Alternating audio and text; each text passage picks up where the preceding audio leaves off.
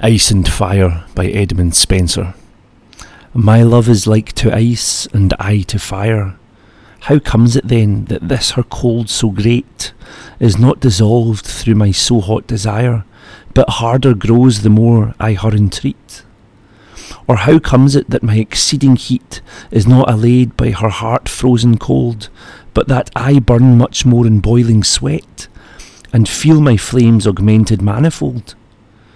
What more miraculous thing may be told, that fire, which all things melts, should harden ice, and ice, which is congealed with senseless cold, should kindle fire by wonderful device? Such is the power of love in gentle mind, that it can alter all the course of kind.